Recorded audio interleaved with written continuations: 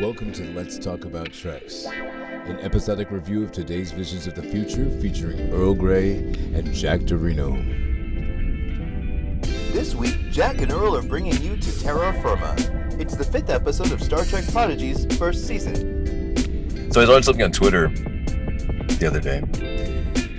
Well, welcome, Jack. Oh yeah. So let's do that. We're doing a show. What are we doing a show about today?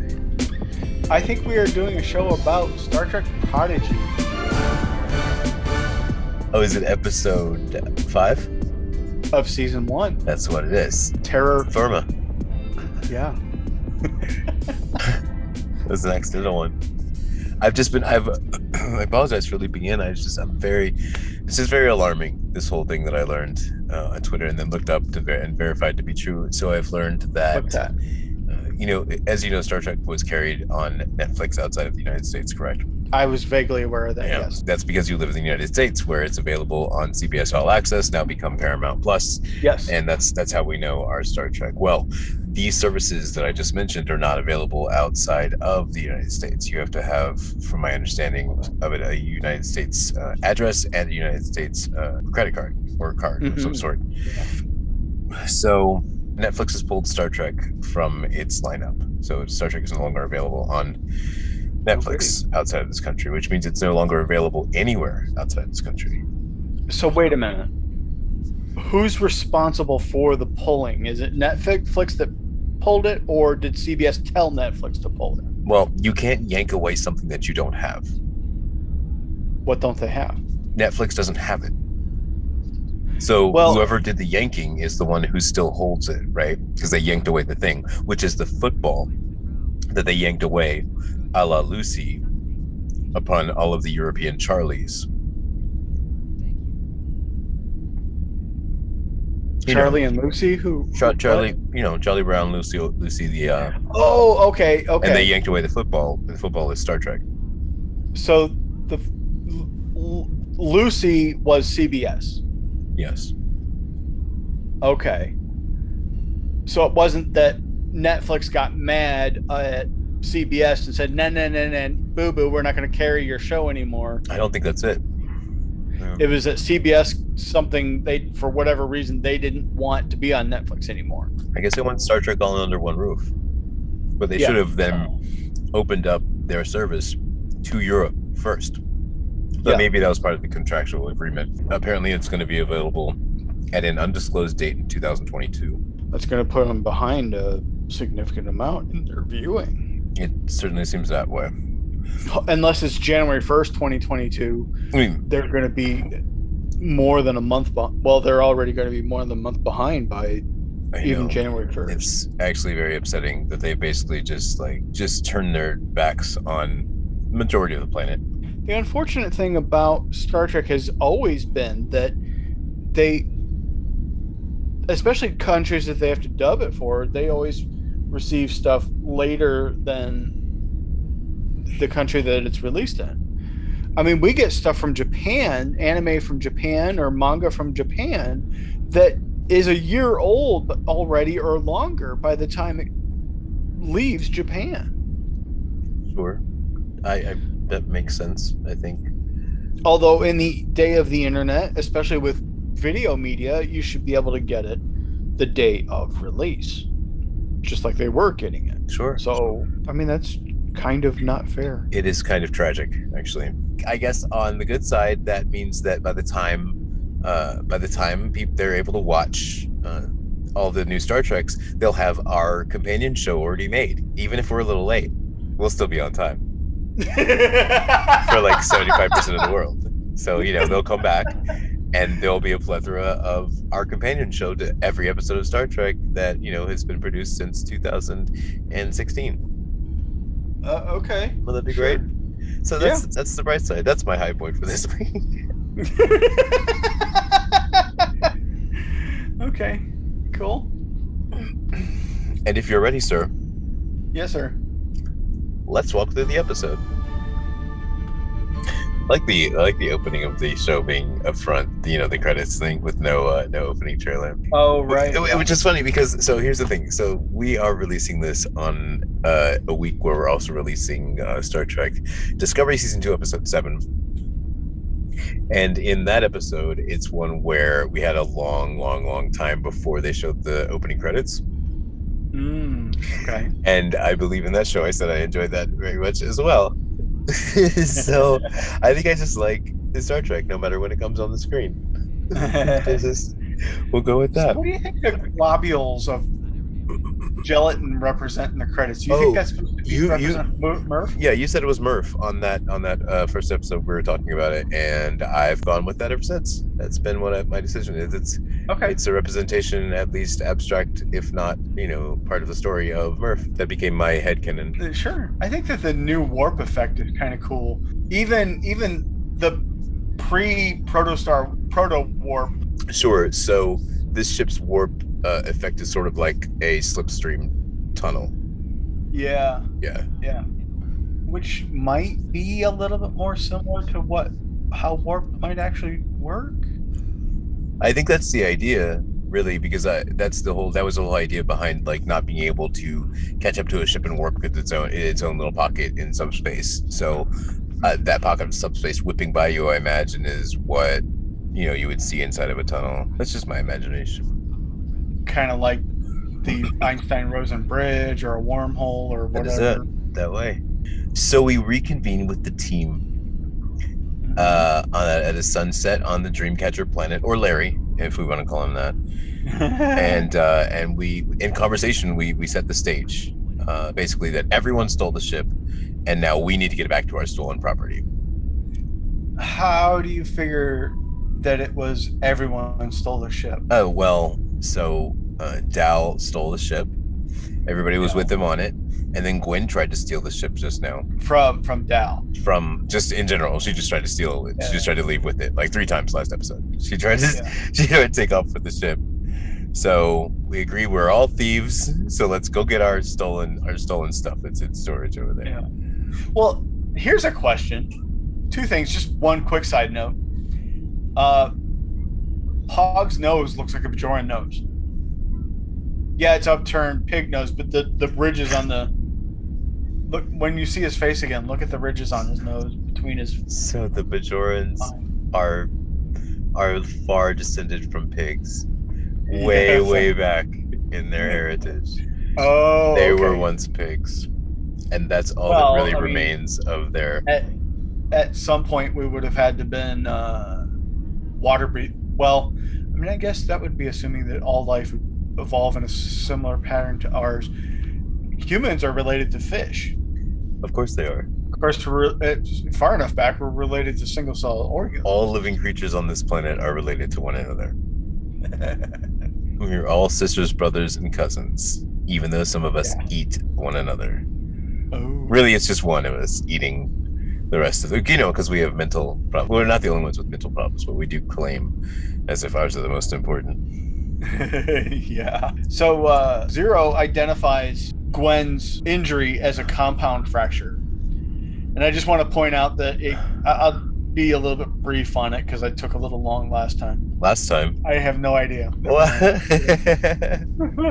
Are you suggesting that maybe this is yet another time that Jack and Earl didn't push record? Sure.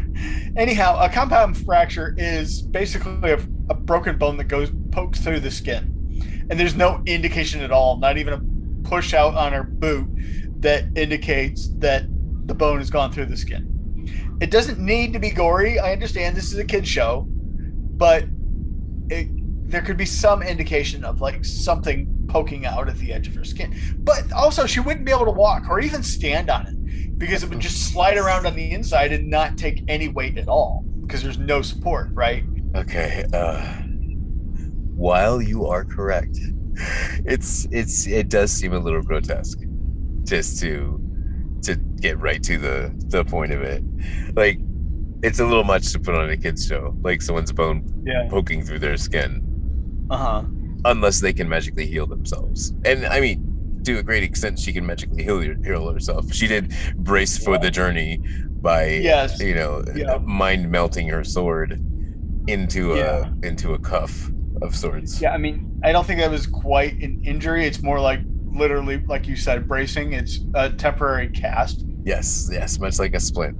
Yeah, she definitely splinted. She just kind of braced it. Yeah, sure. And I liked how Rock pointed out, well, she did say Murph. I mean, do you think it's possible for her not to have saved Murph? Like, so she's not her father. Not to jump too far ahead in the episode and to the very end, but well, she had the choice of like leaving Murph there to die while she leaves, or not leaving Murph there to die. Yeah. So why not bring? I guess well, she's not selfish. I guess. Would Dal have saved Murph? Do you think? Would Dal have saved her? Yes. If Dal were in the same situation that Gwen had been in, do you think Dal would have saved Murph? Good question. I don't know. He might not have. And do you think that Zero would have saved Murph? Yes. Do you think that Rock Talk would have saved Murph? Definitely. Do you think the Pog would have saved Murph? Definitely not. You don't think Pog would have saved Murph? No, probably not. Okay. He's barely interacted with him. So do we think all he cares about is himself? He's the only one wearing an EV suit. Just because he takes care of himself doesn't mean that he's not worried about everyone else. Has he indicated that yet? I guess not. I mean, he's stayed with them. I mean, where else would he go? But found an opportunity to get back to the Alpha Quadrant. Maybe he's indicated that he's got to the Delta Quadrant by being on a sleeper ship. You know, that he's mentioned sleeper ship stew multiple times, or generation ship stew, or something like that. It was a sleeper ship. He did mention sleeper ship, sleeper stew. Yep, he did mention that. And Dal is definitely developing as a character here really quickly, because I mean, he just said make sure she doesn't slow us down, but he could have just said, well, just leave her. I think that that's saying the same thing. Not quite. He could have specifically just said just leave her, and they just left her. Because if they could leave her and she wouldn't slow them down. How would she have slowed them down if they just left her? And she wouldn't have slowed them down at all. Exactly. So it implies that you don't have to leave her behind, but if she, we will leave her behind if she starts to slow down. Okay. But it's a mild improvement. Let's call it that. We have discussed naming the planet with whom Zero tried to communicate. And found that the planet was thinking about nothing but just eating, just consuming more. Yeah. And it is my belief that they hear the sound of the planet digesting the runaway. Okay. And then as the mountains are moving around, that's the gut of the planet. So now we've also witnessed a planetary bowel movement. Oh, okay. Now I get it. Yep. Does Zero always emit that much light? And we've just now noticing because we've only seen Zero in daylight. Honestly, when Zero was hiding from Dal'Rok, I don't know why they weren't found, based on how much light Zero emits. Okay. Well, I'm wondering if in this episode Zero is intentionally emitting light to help them see as like a flashlight. This could be true as well. Or to help her. I wonder how much light, if a Medusan is able to change the level of the light that they emit. So Janeway defends the ship by turning it into the emergency housekeeping hologram. Sure. Right? Is cleaning the ship and pulls out her Lysol wipes and the weed clippers and cleans out the garden to get all the ivy off and then uses the power washer to get the remnants. That was very creative. I really liked that scene. I thought that Janeway was really working well on her feet there. My only question is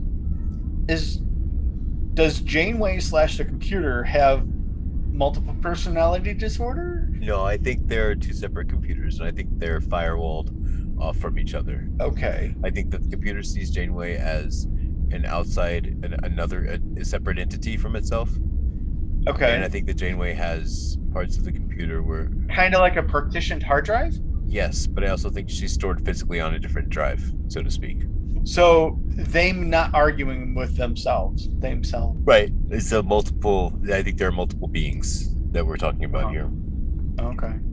The ship is 10 kilometers away and remains 10 kilometers away, even though they've been walking long enough to lose the light. Because remember, as the episode started, it was daybreak. It was dawn. The day was just starting. And we have now been walking what appears to be all day, however long a day is for this planet. Yeah, I was just going to point out, we don't know how long a day is on this planet. It could have been 5 minutes. Who knows? Kids can be impatient. I know I was when I was a kid.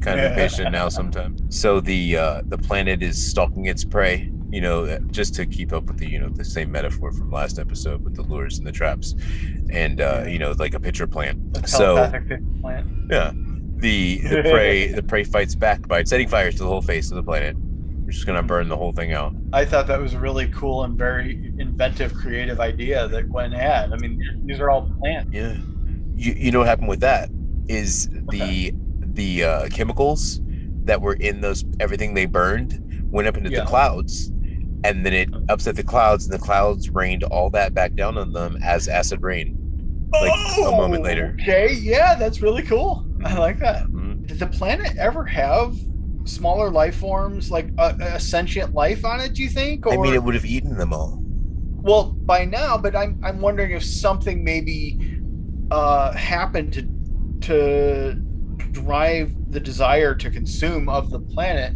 Maybe something drove it crazy, or something happened that affected it in a way that.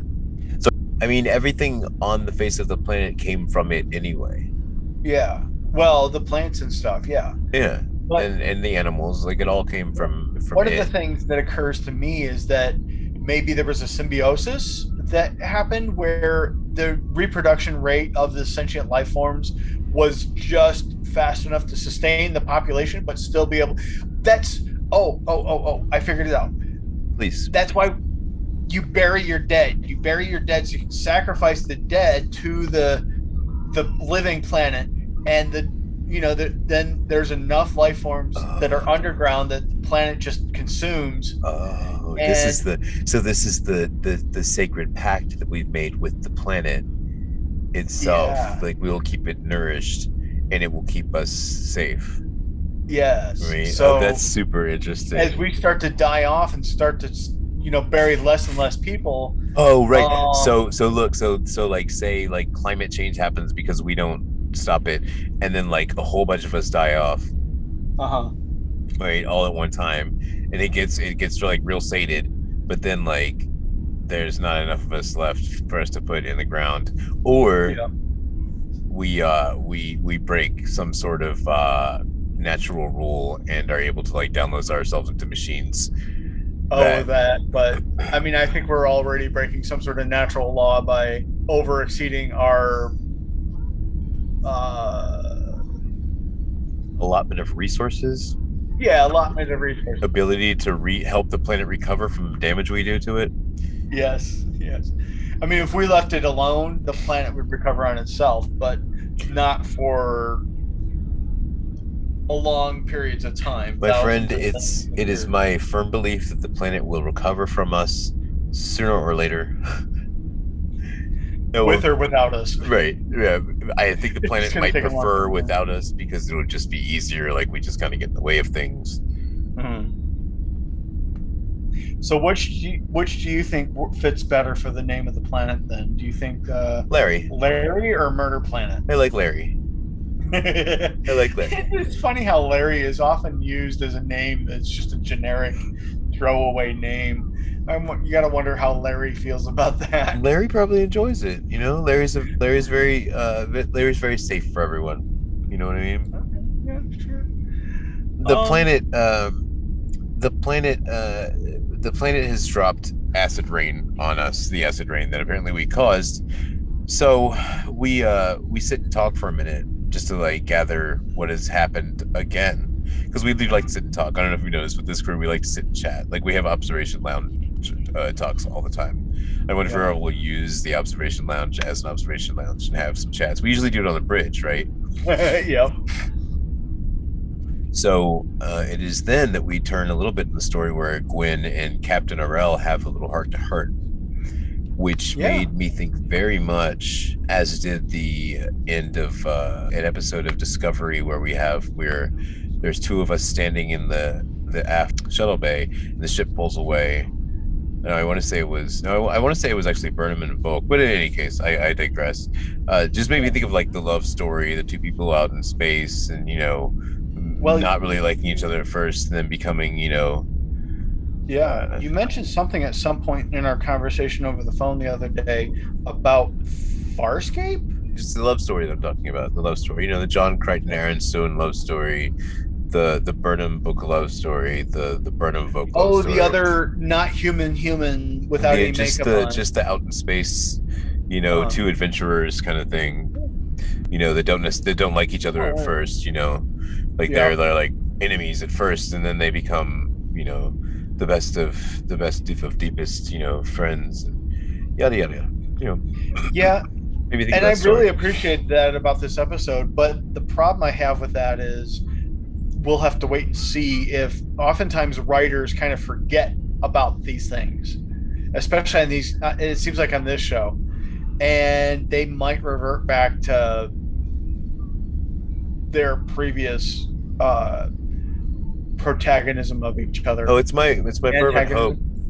Yeah, antagonism. It's my fervent hope that they go back and forth between friends and not friends a couple times. Well, a couple times, but I mean, this event that's happening to Gwen right now is her dealing with the trauma of her father abandoning her and picking the ship over her, and that's going to weigh on her very heavily in her decisions in the future, I think.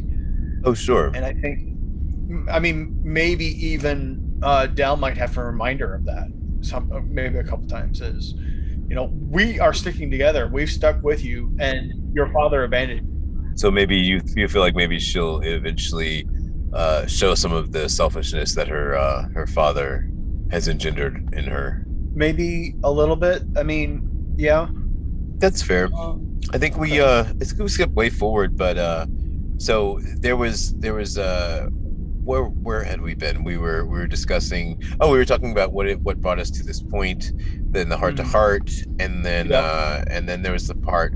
Oh, so then that's when my diviner comes into the story. Speaking of my diviner, he comes into the story by saying, "Hey, we're here. Let's go beam down."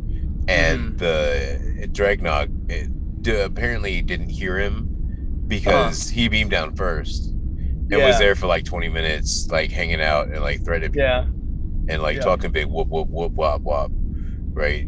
Acting like he was going to shoot people's daughters and junk. Well, the thing I liked about that is stereotype. Usually in this kind of scenario, when that comes up, the other guy doesn't shoot the guy that says, "Then you're gonna have to shoot me." And this time, they reversed it. He actually shot her, and I kind of appreciated that they did something different for some. This show did something different than what you normally expect. Because he's a truly bad guy. Well, he's definitely Megatron in disguise. Yes, robots in your mind. So I have a question though, really quick. The ship that come across for shelter from. Did you say ship didn't come across? Come across. Oh, because Shipped in a Comicron was going to be the name of the episode. But anyway, move on. Let's go. I might have. You find it out. And now you want to have said it. Okay. Let's go. It's a Klingon ship. How did a Klingon ship get to the Delta Quadrant? And not only that, but it looks like a bird of prey. Bird of prey, last time I checked, is not a sleeper ship. And a bird of prey is a little bit too new for, 70,000 years of travel? Or 70 years of travel? Yeah, there's just so many ways to get out to the Delta Quadrant. You could pop in the Barzan wormhole and come out there, if you time it right. You can catch a quantum slip. You could pop in one of the Borg slipstream tunnels. Yeah. You could use Geordi's little slingshot wave thing, you know. The USS Essex did prove that more than one Alpha Quadrant ship was picked up from there and went to the Delta Quadrant by the caretaker. So maybe Well, the Equinox did, the Maquis ship did, the Voyager did. Yeah. Didn't our Cardassian pop over there? Did our Cardassian pop over there? Did I make all that up? No Cardassian. Not that I know of. Oh, wouldn't that have been dope? Star Trek Like the whole Online. time they're being chased by a Cardassian ship. The whole time back, and then at some point the Cardassian ship starts to break down and they have to go and like save it, bring the Cardassian crew aboard, and then they show up in the Federation with like a 1/3 Cardassian crew. That might have been cool, you know, and it might have helped with the Seska story, but Yeah. Oh, that would have made the Seska story very different, because there would have been factions of Cardassians where like some of them were okay with the humans and some of them were not, and we didn't know which ones we could. Ooh, that would have deepened the intrigue on that show, because you know Garak was always the most the drawer of all the intrigue. Yeah. There was one point in the show Yes. where Zero was phasering at the big giant robot illusion. And Zero, now she needs legs. You gotta stabilize yourself if you're firing a phaser. Yeah, If you're just floating and you I fire a phaser, you're gonna like go spinning off in the distance behind you. guess. Yeah. Because that laser really, that phaser phase energy rectification, just like it pushes you, it's got a force. You know, because sometimes don't people get hit by phasers sometimes and like they fall backwards as if I they've think been so. hit by a solid force. Yeah. So there's that. I mean, some fans from a long time ago in another galaxy, they say that there's such a thing as solid light. Okay. So there's that. There's solid light. It's the mitochondrians. That's what it is. The mitochondrians. Yeah, the mitochondrial DNAs. The planet looks like it was helping Gwen. Did it do that, or did I make that up? Was that all You in know, my head? I'm on the fence about that. It certainly sometimes it seemed, it attacked Megatron a lot. So agreed. What other evidence do you have that the planet was helping? Maybe it produced her as a hallucination for her daddy, that maybe she wasn't as over by where her daddy was. Maybe that was a hallucination. He wasn't the hallucination. She She was there. No, she was not the hallucination. Oh, she was? Okay. The ship was a But hallucination. It definitely... It was the ship was what it made. Yeah, it made the hallucination ship because she saw him make the choice. Well, you're right. But when he stepped onto the ship, he wasn't actually stepping onto the ship. He was stepping into the illusion, and RL was actually the one who was stepping onto the ship. I thought that was a great... I was very confused for a moment what happened. It was still my third time through the episode when I realized, when he thought he was walking over to the ship, that wasn't actually. So the planet actually pulled a moral play on him. Like the planet gave him the ship. Possibly, yeah. Why was the planet interested in what it would do, what he would do?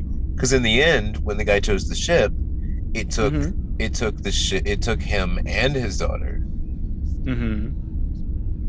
So I mean, yeah, I still tried to take her, but maybe, yeah. And that's after it defended her by pulling Dreadnought back. Maybe it was trying to trick both of them. I mean, Then why did it she help was her? definitely dragging herself along the ground, maybe towards the ship, and thought it was her real ship. So it was just already there, and he happened to beam down the wrong location. Yeah. I mean, because otherwise the planet sure did figure out and realize the Diviner's greatest desires rather quickly. Well, I think it did that with everyone. I think that it produced that's and I think that's part of why I feel like what the people were seeing was all hallucination, because when it finally revealed to us at the end, it was just the Diviner was just like surrounded by was it chitin? Chitin? Didn't they say it was it chitin? What was the material? Oh, I don't remember. Cilia? Was it psyllium? Yeah, psyllium. Yeah, sorry about that. I think chitin is what your teeth and nails are made of. Keratin.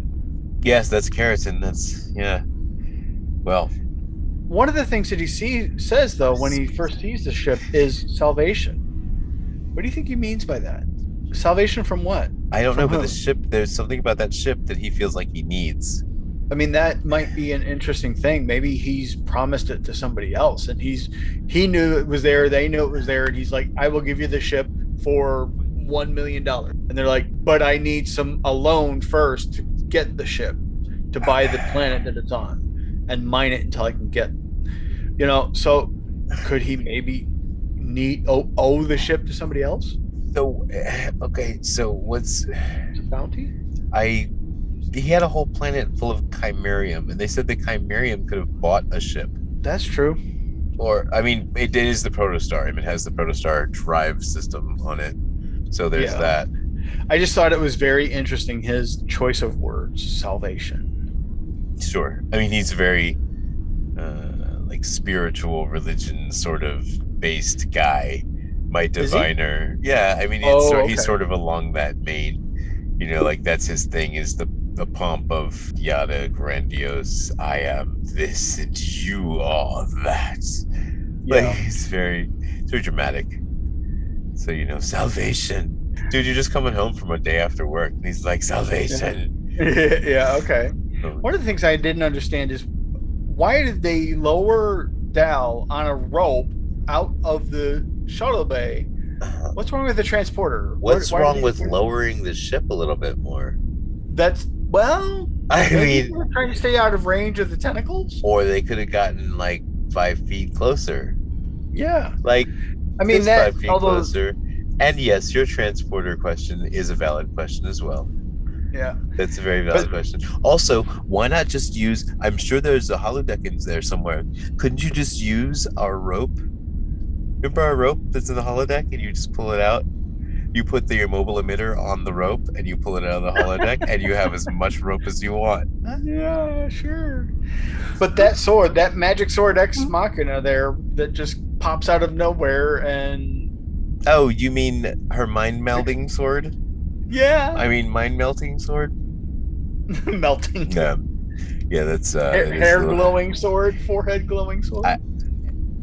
Yeah, so that's a question that we're gonna have to get answered at some point. Like, is she part Quajanian? What?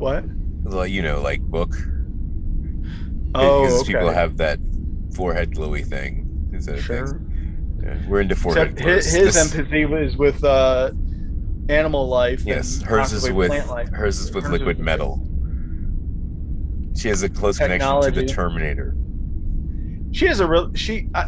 It's some form of technokinesis.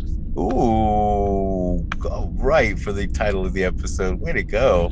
Wow, you pulled one out. That was a good word. Did I drop the mic? Technokinesis. Yes, you got it. That was, I mean, that- wow. It came out of nowhere. You just came out of nowhere with that. Bow, technokinesis. Yes. So she has technokinesis. Is this a thing that that you have read about in other places? Is that how? Yeah, I mean it's along the same lines as telekinesis is the basic word. Sure. Yes. Thank you. For But there's aquakinesis, there's Oh. pyrokinesis, oh, you can control there's fire. You can control fire. yeah, being able to control technology with your mind is Would you obviously say that Magneto has ferrokinesis? possibly ferrous kinesis, ferric. Yeah, Ferric. that's why I would just make it a prefix. Just call it ferro. Ferrokinesis. As in ferric, Ferrous iron related material. metals. Yeah. Yeah. Okay. Yeah. That would be a possibility of being able to call it that. So I'm trying to figure out because technokinesis implies that object is a technological device, but I just think it's a slab of metal. So I'm trying to edge closer to what is it like metallokinesis or silverkinesis? Microbeads. Oh, it is. Everything's microbeads. That's what it is. She has microbeadnesis. No, I mean, it's something similar to Mercury, but it's probably able to be programmed. Merkinesis. Well, you don't have to be too specific about it. It's a form of technology. Mercurysis sounds like something's wrong with my stomach. Well, I got mercurysis. Yeah, I ate too much fish and now I have Woo, mercury. mercurysis. I got mercurosis. I got mercurosis of the liver from all that mercury I was eating. Sure. My liver's turned basically into one big piece of mercury. The planet. It looks just like the planet. It's it's liquidated. Yes, mercury. it is. Woo! I tell you, Oh, sorry. Never mind. There was a line. I think I crossed over it. So the diviner appeared from nowhere after the protostars warped away from the planet. He pops out of nowhere, like that, like the ship from what was the Avenger, the Vengeance in the Kelvin universe, in the JJ verse, that popped in and followed Enterprise at warp. It's like the same kind of deal. Like, you can't follow a ship at warp. Oh, right. Okay, so yeah, I get what you're getting. Yeah. At. What the heck? Hell, hold your horses. You can't be following us at warp. Yeah, that ship just appeared. That just appeared. I don't know how did they catch up with themselves. And in their warp bubble, like, because you have to pop into your own little warp bubble in subspace, right? And they're just like following them anyway. That's the other interesting thing that I've noticed about the warp effects of this show is they're almost making it look a little bit more like hyperspace than subspace. Like, they're in a tube. And like certainly, and Voyager is shown like the Borg sphere they literally follow the Borg sphere in a tube or a tunnel. Yeah, those are their subspace conduits, transwarp conduits. Sorry. Yeah, they're transwarp conduits. Yeah. So if Voyager can do it, why can't the Protostar? Maybe the Protostar is using transwarp conduits instead of. They certainly are still calling it warp, though. Yeah, they just once you have transwarp, it's basically just like, and that's all you use. I just call it warp after a while. Yeah, possibly. Just like when you have a Trans Am, eventually just call it an Am. It's my Pontiac Am. Yeah, this is my Am. It's a Pontiac Am. So you're just the best at it. So this is when Diviner's on our tail. It's when we discover by examining, finally looking for it, and we engage the Protostar drive because it's a baby star. Baby star? A baby star? Oh, it's going to be so cute. So we find the Protostar drive, and this morphs the ship and sends us into a far deeper space than we were before, and very quickly and far faster than the whatever warp conduit we were in was taking us.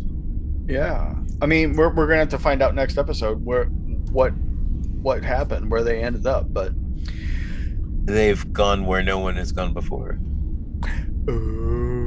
But the other thing that the Diviner indicates that where Salvation came from, that there might be somebody else that he owes this ship to, or some bounty or something, is he literally says, I had no choice. There's something deeper to the Diviner's desire for the ships, and I just think it's the ship. Then why would he have no choice? I think there's a reason that he needs the ship that's greater than we know. Okay. But I don't think it's a personal and selfish reason. So let me ask you another question first, based on, because we were just about to get there. So they warp away with the Protostar drive. Yes, they do. And the Diviner says something very quietly. She's gone. To which she is he referring? Yeah, that's a great question. That is a wonderful question, and I think that's intentionally the question. Because they often refer to ships as being she. Sure, and my assumption would be the Protostar. That's my first thought, because I know that I'm being led to she being, Gwen, but she doesn't make sense because he already left her for the ship. Clearly, the ship's more important. So if he is referring to Gwen, he's only referring to Gwen as being a member of that ship. Mm-hmm. And thus she's gone. She took the ship with her. She's gone. Not like my little girl's gone. My progeny is gone. Exactly. It's more like my Protostar is gone. Mm-hmm. Prodigy, Protostar, progeny. As they warp away, they're already attached by a tractor beam. How did the tractor beam not? Oh, that is a good point. I forgot all about that. Yes, they were attached by tractor beam. Although apparently it is a possibility to overwhelm a tractor beam. Yeah, I mean, if you have the power of a star, I bet you could probably get out of a tractor beam. Yeah, so in that case, how did the front of the other ship not rip off as they were pulling away? Or at least the tractor beam emitters start tailing down them and bouncing down the road. Right. Just the emitters, though. Just the emitters are right behind them. They get where they're going, and a bunch of emitters go flying past them.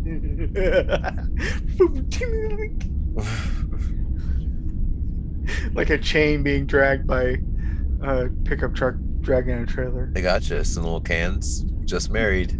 There you go. It's Gwen and Dow. It's Captain Gwen RL. Just married. Congratulations. I'm sorry. Or is it Captain Dow, my progeny? That's her last name, right? My progeny. Yeah, Gwen, my progeny. That makes me. I'm all stuck on AOL. I keep thinking of like Prodigy Home Internet.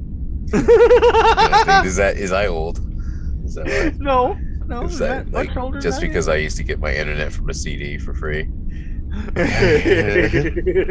I really did though. No, this is weird. Okay. I think we've. So here's the unfortunate thing that I've discovered is that I had a secret, super duper secret source for the titles of the upcoming episodes of Star Trek Prodigy, which is why I was able to deliver at the end of Dreamcatcher that we would be seeing Terror Firma. Well, that secret, super duper secret source, it's called Wikipedia.org. It doesn't have upcoming titles anymore, so. This is with a heavy heart that I leave you till the next episode, and I don't know what we're walking into. But isn't that exciting? It's the unknown. That's what we're gonna go into. Ooh. Yeah, where again, no one has gone before. I thought it interesting. Speaking of that, I was able to read more of the credits this time because I switched over from the splash screen to the actual titles again fast enough. Near the end of the credits at if you guys are watching, when you rewatch the episode again write this down and go back and find this time. 23 minutes and 3 seconds. Pause, go do it now. Prodigy theme encompasses Where No Man Has Gone Before by Alexander Courage. Okay. I didn't realize there was a theme called Where No Man Has Gone Before. I don't think I was aware of that as well either. I thought Alexander Courage was the guy who wrote the original the theme song. Yeah. Have they now titled the Star Trek theme song Where No One Has Gone Before? I don't know. Oh well, we're gonna research that, and we're gonna come back and tell you guys next time when we review Star Trek Prodigy, season 1, episode 6. Yes. 6. This is the part where we talk about spacey things. Yeah. So I was watching today live that tonight. It's Earl Science Corner. It's Earl Science Corner. Earl Science Corner. Here it is. So tonight at about 10:30 Pacific, it says 7 o'clock Eastern. 1 o'clock in the 1:30 Eastern. You got to count backward. You got to add 3 hours, not subtract. 1 a.m. Yeah, because I'm slow like that. Anyway, apparently we're going to be launching the a probe, and I can't remember the name of it, but it's a probe that's going to go to an asteroid, a binary asteroid system. She called it. I would lie away just to hear. Did we do this movie once? And they're going to impact in it to see what happens.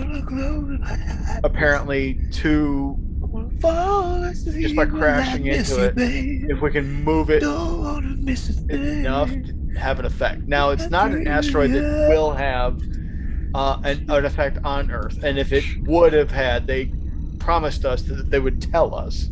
I hope they do. Why would they tell us? What would be the point?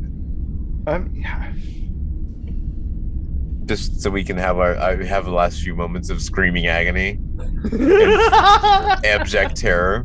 Just a few more moments. Would that be amusing for them? Would they enjoy that? NASA pointed out that a lot of stuff that NASA has and does is with private backyard astronomers. and some of their almost everything on their network is free to access. Okay, sure, absolutely. So people, even if NASA didn't tell people, other people would be telling people. People tell people. The internet would know maybe before NASA would let it out for sure. Bunch of snitches. Nah, they're all right. Okay. I mean, the news was telling people about this mysterious virus that was coming out of China before certain people were admitting that the virus existed. Some people were sick. Some people were getting sick. I remember before they even announced this virus. I remember strange cases of people being sick and they didn't know what was going on. I remember this like shortly before. I could have like retconned it into my memory. Who knows? You know, and certain people were lying about it, saying, "No, it's nothing. It's nothing. Don't worry about it. Everything is fine." While they're sitting on fire in the middle of a you know, it's a little dog. Or they obviously rolled a 1 on their attack. Oh, okay. Everything's fine. I'm fine. It's fine. We're gonna do tabletop metaphors. I like it. It's Earl's tabletop metaphors. Sorry. It's okay. Sorry. It's a new segment of the show. All right. So on their deception check, we're gonna be apparently sending a probe out to see what happens when we impact it. That's cool, man. Do you know how long it's gonna take for the probes to get to the asteroid? The dual asteroid? I did not get that bit of information when I was watching the thing. Perhaps you should finish your scans and you can offer more than. I'm sorry. Well, to be continued. We'll see you next time. Channeling my inner Burnham at that point. Saru. Oh, I think if we were in Star Trek Discovery, that I would be Burnham and you would be Saru. Maybe I'd be Tilly. I don't think you talk that much. Well, yeah, true. but I get nervous and start to kind of talk more. Hey, what the heck? Hell? There you go. You got it. And I'm more blonde than you are. Yeah, remember I said I was Burnham. I'm not gonna be Tilly. Well, sure. I'm more blonde than Saru. Well, Saru doesn't have hair. He has no hair. If he did, it would be blonde. You think? You know, okay, so thinking of him with a blonde wig, it makes me think of the alien from American Dad, the small gray alien. Oh, right, yeah, okay, yeah. See, Saru in a blonde wig makes me think of that alien in a blonde wig. I think they're pretty much the same alien, if not for the feet. They just have a foot difference. By the way, you can mark off both NASA and American Dad for your bingo card today. I mean, there's been several episodes that hint about aliens that have abducted us in the past. Why don't they ever just straight up say, yeah, these are the gray aliens from the Greys that have been abducting us back in the X-Files? Oh, Stargate did it. Stargate did it, but Star Trek refuses to. No, they did it. They did Quark was one of the aliens. Well, yeah, they certainly did that, but when Janeway finds Amelia Earhart in one of the early seasons of Voyager, they don't say anything about them being gray aliens with big eyes and bulbous heads. Yeah, this is true. They don't even know who. But, well, ladies and gentlemen, that's basically our show. Do you have anything else? Mr. Dorino? I got nothing else, man. It's time for you to say your thing. Yeah. Stay positive. Dream big. Yeah. Look into the future and know that you're there and you matter and you are you and you're the only one that can be, so you better do it well. Stay positive, dream big, and you'll hear from us again soon. Yeah, man. Sure. Support the continued making of this show through patreon.com. Let's Talk About Treks is a production of Anodyne Relay, supported by the Star Trek fan community of listeners like you. We review the copyrighted works of Paramount CBS's Star Trek team, of whom no copyright infringement is intended. You can reach us via email at letstalkabouttreks.com. You can leave us a message at area code 202-804-6312. Our producer is David Moody, and our writers, Jack and Earl, are on Twitter as @TreksTalkers, and would greatly appreciate the obligatory like and subscribe from wherever you're listening now. We record on Lenovo computers with Zoom, mix with NCH Mixpad, and master with Kakos Reaper. Our intro, outro, and interstitial musics feature samples from Awakening by Waterboy from Pixabay.